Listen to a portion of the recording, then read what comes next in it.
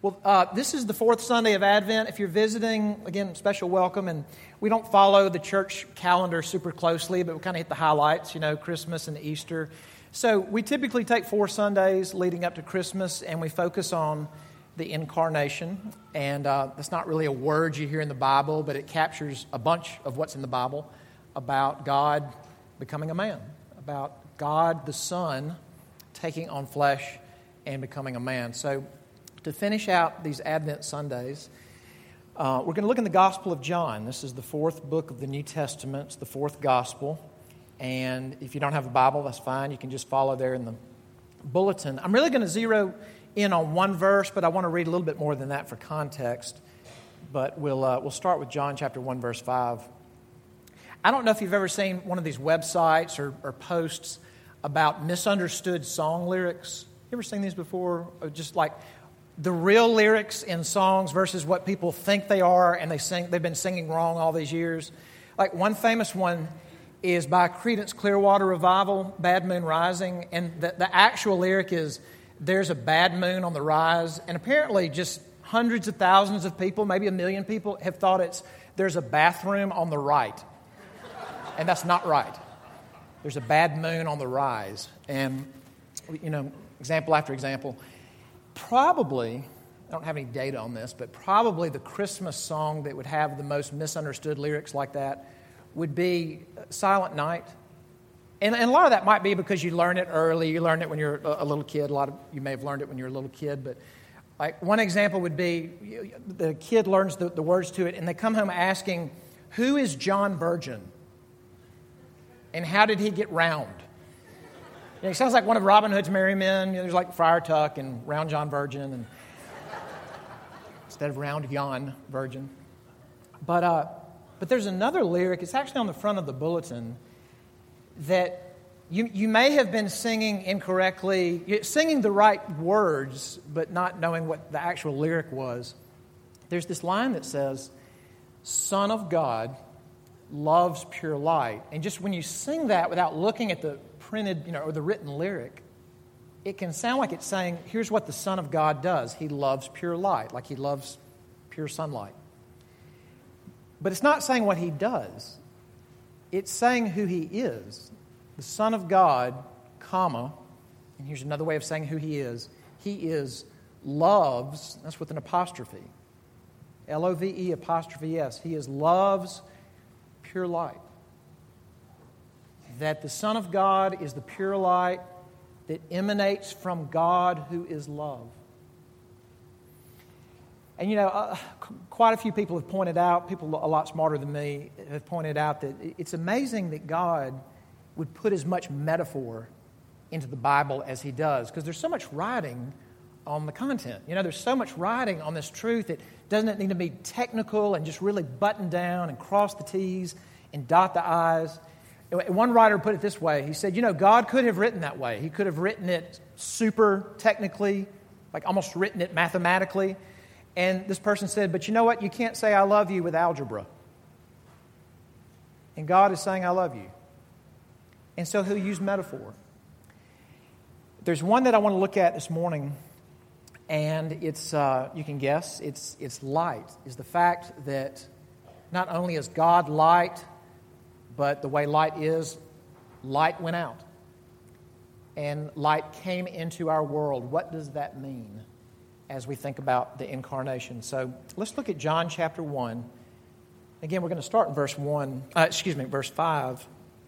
And we'll read some other scriptures from John, but I want to focus on verse 9. The light shines in the darkness, and the darkness has not overcome it. There was a man sent from God whose name was John. He came as a witness to bear witness about the light, that all might believe through him. He was not the light, but came to bear witness about the light. The true light, which enlightens everyone, was coming into the world. This is God's word. Let's pray together. Father, thank you. Thank you that you are not an American and you are not any nationality. But you are God over all, and that all the nations are but a drop of water before you. But we thank you that you care about them all, and you're at work around the world. We thank you for new churches all over the world. Thank you for new churches that we get to partner with in India and Cambodia and Kenya and around the globe. Thank you for new churches in the U.S. Thank you for Resurrection in Oakland, and we thank you so much for Brent and Katie, and pray that you would use them in a strong way and in a beautiful way. But Father, we're coming now and we ask you to feed us from your hand, and we might be frazzled this morning, and we probably are, and we need you to make us lie down in green pastures. We need you to make us lie down beside waters of stillness. So we ask that you would, in Christ's name. Amen.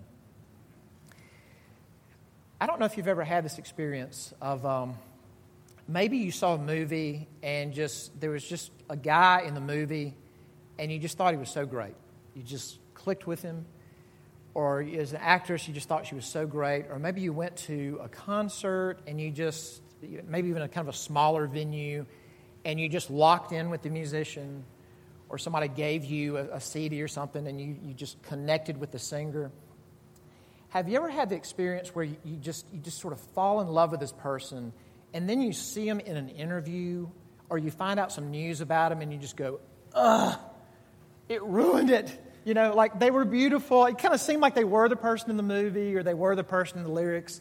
And then you just see some horrible interview and they're vulgar or they're flippant, or you find out they're terrible people or whatever. And I've actually had the experience where when I enjoyed somebody's performance or somebody's persona, I've actually told people in my life, if you find out any dirt on them, do not tell me. Okay, I want to operate under the illusion that they're actually like the movie or the song or whatever. Let's change the metaphor from dirt to darkness. And that's the thing, everybody has darkness. The Scriptures are really clear about that. I mean, one of the reasons that we weekly confess our sins together, and it's a level playing field together, is because all of us have darkness. And, you see that in different ways. That's one of the hard things about romance. On the front end of romance, when you're in the infatuation phase, they're not perfect, but it just seems like they have hardly any darkness. But you can just only keep up appearances so long. And you really get to know each other, and pretty soon you see it. And they see it in you. It's hard. It's that way in work. You may have been in the position where you might have hired somebody for your workplace, for your business. And on the front end, it's just awesome resume, awesome interview. They're just so young and bright and fired up, and they're high energy, and they come in and they're just full of good ideas. And it just seems like they're the bright light in the workplace, but sooner or later, their darkness shows in some way. And on and on and on. One of the things that's been so, among many things, so disturbing about the Me Too movement, this hashtag Me Too, is that it's terrible, period, but often it would be someone who just seems so wonderful. And it just seems so incapable of doing that thing, and then you find out that they've done this, and they've done it repeated times, and it's dark. And here's the thing. Again, Old Testament and New Testament, crystal clear, slam dunk. We show up with darkness, and it shows itself in all kinds of ways. But there was one, and there is one, in whom there is no darkness. There is one of whom we can say he taught light, or his message is light, that he himself in his person is light. It's the Messiah. It's the Son of God that we're meditating on, and really that we gather around every Sunday. So I want to think about this metaphor of light, and think about a couple of things. First off, how is Jesus the light? I mean, we've already stated, all right, he's the light. That metaphor is pretty clear. It's all through the Gospel of John, other places. But how is he the light? And then what's the effect of the light? What does the light do as the light shines. So let's think about that. First off, how is Jesus the light? And when I was thinking about this, it kind of took me back to 12th grade physics, Mr. Lassiter, who could almost be a sermon by himself. But I remember that one day he took one of these long erasers from the chalkboard. This was back in olden times where we had chalkboards in classes, young men and women. So he takes one of these long erasers, and it's just covered with chalk dust, and he sprinkled it in the air, so he just kind of diffused the air with this chalk dust. And then he took this little red kind of handheld laser, and he showed it, and you see the beam through the dusty air. Now, when you look at that scene right there, or maybe just picture, flashlight in a dark, dusty room, what part of that do we call light? And it's actually both parts. Like we call the source, the flashlight, the laser, the candle, the lamp, we call that light, but then we call what's coming out. What emanates from the light is light. And that actually works in this metaphor, that the Son of God, Jesus Christ, He's simultaneously source of light and light that goes out. And what do we mean by that? Okay, first off, He's the source. And here's what we're saying. He is God who is light. Speaking of God as light did not start in the New Testament.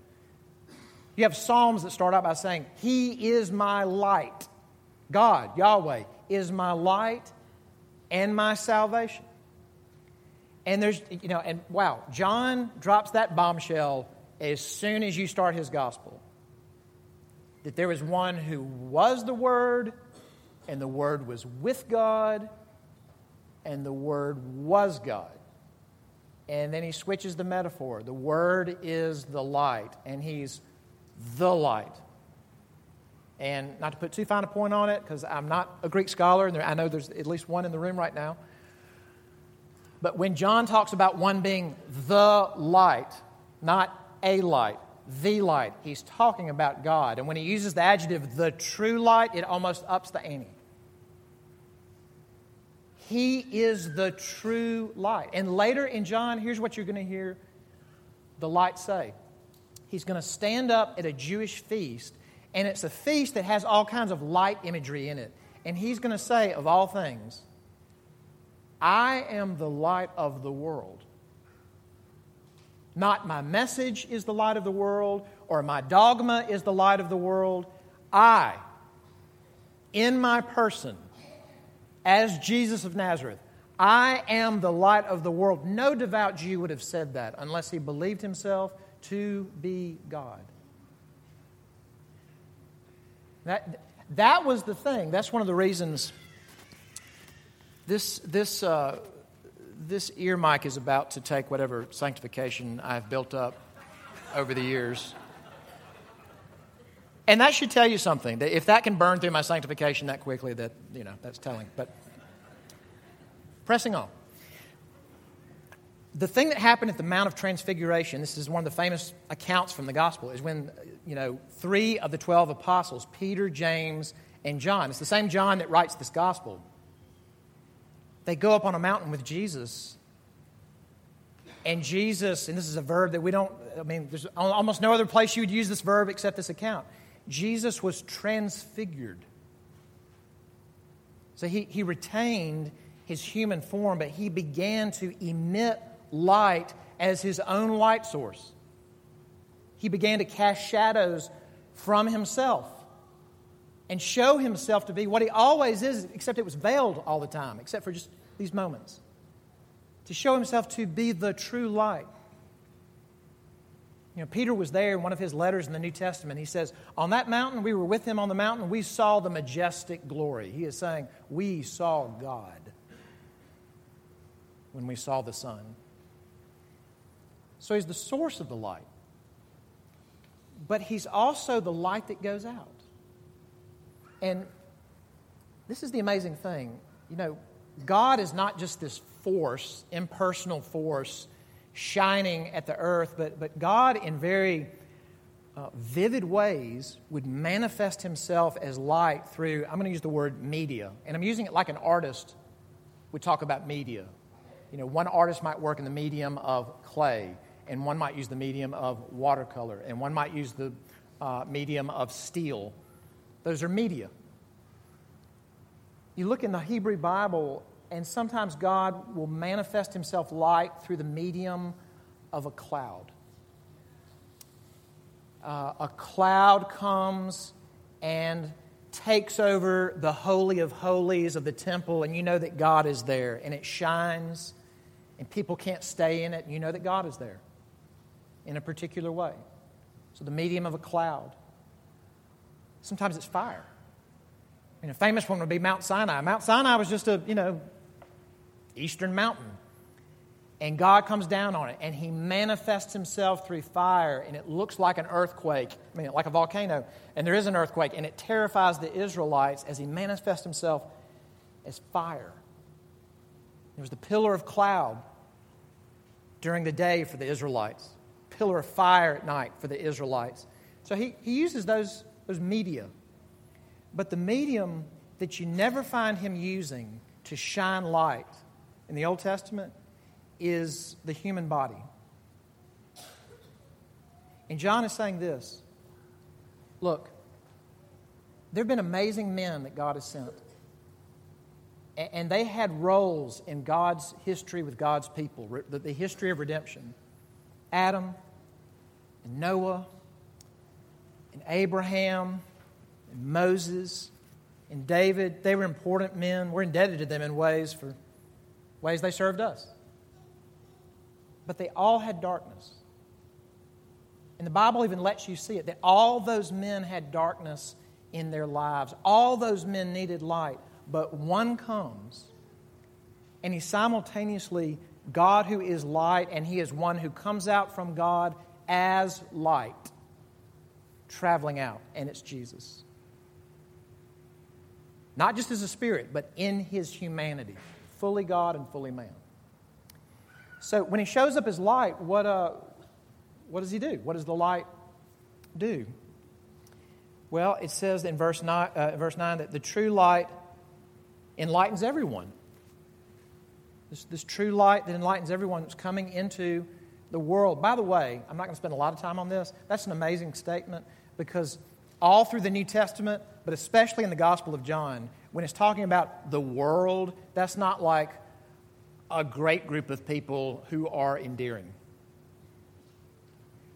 The world is a global system of rebellion against God and independence from God. The world is a global community that's done everything to make God not love it. And the light shines into the world and enlightens everyone.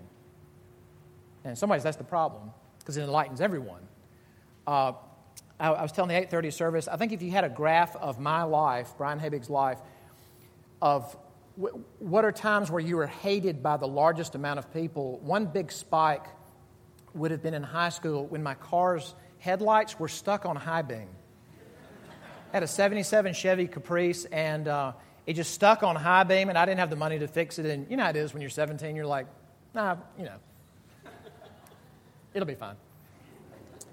And so, of course, people are just flicking their lights at me and angry. And I understand, because I get mad about it. And you know how it is when you're going down a dark road. Maybe it's out in some kind of rural area, no street lights. And I don't think the people who are doing this to us are probably malicious. They probably just forgot. But they're just thinking, I am lighting up my path. But it's not like it just sends a shaft down their driving lane. It goes out indiscriminately, and it lights everything and everyone. And John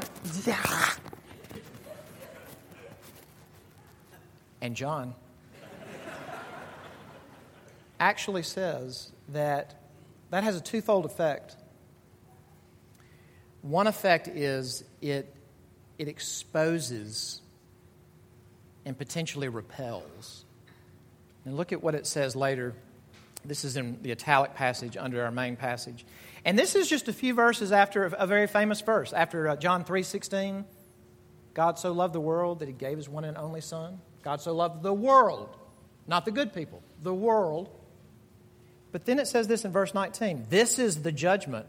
The light has come into the world, and people loved the darkness rather than the light, because their works were evil.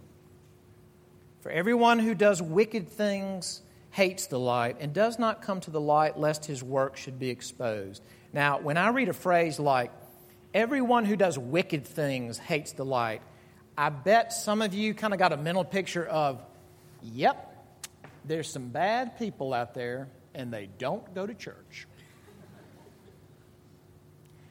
Believe me that in this room there is aversion to the light and to being exposed. What might that look like? Picture this. I think there'd be a range of responses if I were to ask you the question, are you a gracious person? Like, are you a person that can forgive? And maybe not everybody, but I think many of us would say, yeah, I think I'm a forgiving person. I've known some really hateful people, and I think I'm a forgiving person. And it's easy to live with that until you look at something like the person and the life of Jesus, which would include things like when he stretched out on a Roman cross for execution, and the Roman soldiers are just about to put the spike through this nerve highway of his arm, that he's praying for them, that they be okay. Father, forgive them, because they don't know what they're doing. Now, when you see that, and then your life looks different to you, and you think, and I'll speak for myself, I hold grudges. I keep score. I remember offenses. That is a light going into us. And sometimes it repels, because it's not fun to see those things. But sometimes it draws and it causes growth. And look at the language that's used. Let me pick back up where we left off. We left off with, lest his work should be exposed. But look at chapter 3, verse 21. But whoever does what is true comes to the light, so that it may be clearly seen that his works have been carried out in God. And then look down at the final passage from chapter 12. Jesus is speaking to a group. He says, the light is among you for a little while longer. Walk while you have the light, lest darkness overtake you. The one who walks in the darkness does not know where he is going. While you have the light, believe in the light, that you may become sons of light. And this is an amazing image. It's an amazing truth that Jesus is saying not only, hey, don't traffic in darkness, which is what you'll do naturally, but come to me, come to the light. If you come to the light and you walk in the light, he doesn't just say, your bad stuff will be exposed and we'll work on it. He says, where it can end up is that you become sons of light. Think about this. And this may be a familiar passage to some of you, but as I parked in this, it jumped out maybe more than it ever has for me. That Jesus says in John chapter 8, I am the light of the world. But you know what he said even earlier in his ministry?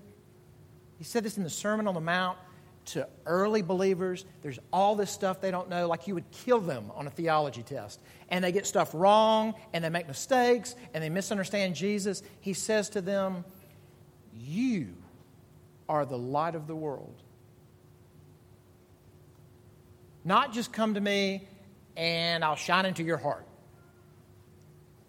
but come to me and I'll make you light.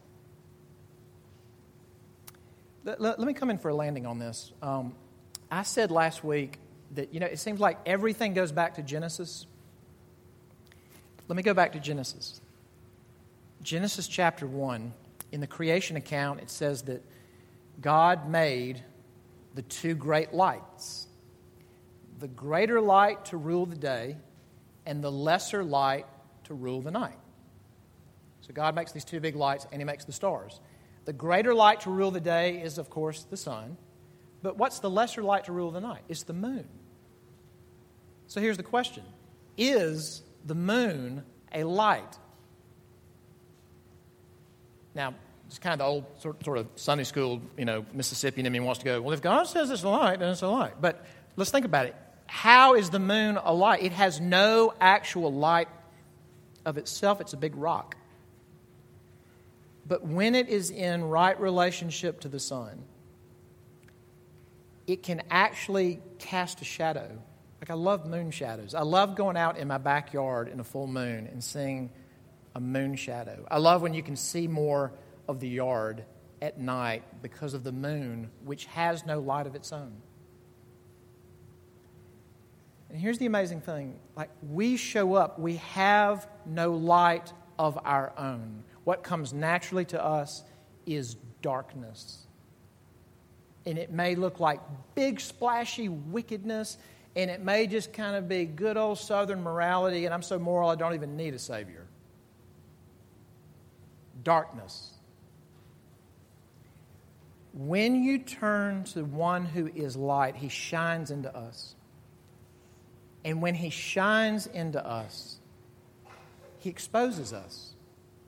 But here's the beautiful thing. When Jesus exposes our insides, it's not to embarrass us and go, no one knew that till now. To shame us, to embarrass us, but it's what? To say, okay, now the fact that you need a Savior is not an abstraction. But everything that I'm exposing, all this darkness, is why I came. At the 8:30 service, Jonathan said the most beautiful thing at the table. He became darkness. He took darkness on Himself that we might become sons and daughters of light, that we might be the light of the world. And some of you here, I suspect, are still holding Him at arm's length. Like, okay, yeah, I'll go to a Christmas Eve service and I'll do, maybe I'm throwing somebody a bone, but you're not really coming to Him, coming to the light. And I want to exhort you, why don't you come to Him? Because here's the thing. The thing that's that's going to have to change is not making you happy. It may be kind of fun and kind of tantalizing in the moment, but it is not fulfilling you. You know it. And it brings shame. And He says, come to me. I'm not setting you up to shame you. I'm setting you up to heal you and to cleanse you and then to make you a son of light. Like, what if God took the thing that you're most embarrassed about, or the thing where you're saying, I don't want any Jesus or God coming into my life and messing with that, or taking that away, or altering it? What if God took that thing and so transformed you that you were able to speak into other people's lives, and that thing that was darkness, He turned it into light? Because you knew that darkness, but now you've been changed by His light, not your own. That now you can speak into that life. And now you're like a moon. It's not your light, but you do shine into men and women's lives. But to you who do believe in Christ, you would profess to believe in Jesus Christ, you can't live off old light. You keep needing light. Healthy plants, healthy trees, they can get unhealthy really quickly without good light. You need God's people in your life. You don't need to live an isolationist Christian life like me and God. Well, that sounds good until you think about the fact that God said, don't do that. Because I didn't just save individuals and cleanse individuals. I will be your God and you will be my people. And you need each other. And you need my word. And you need to talk to me. and open your heart and speak from your real insides and commune with me. It's hard on our flesh. It's so much easier to crank and work and be productive than to commune with Jesus in secret and be known for who we actually are. And he says, when you do that, light shines. And you become a son and daughter of light. And I'll tell you, your family needs light. Your non-Christian friend needs light. Not your light. Jesus is light. But you're the moon. Your enemies need light.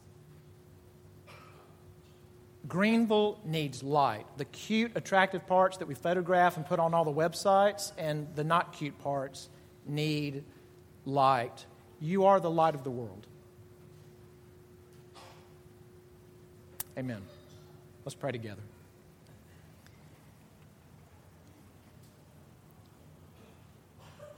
Lord Jesus, the light is not our own. You are the light. Light from light eternal. We praise you, you who are the radiance of God's glory simply in who you are. We love you because you first loved us. Thank you that you didn't leave us in darkness. Don't let us run away from you. Don't let us hide, but bring us into your light that we might be sons and daughters of light. Thank you for coming to our world. We pray in your name. Amen.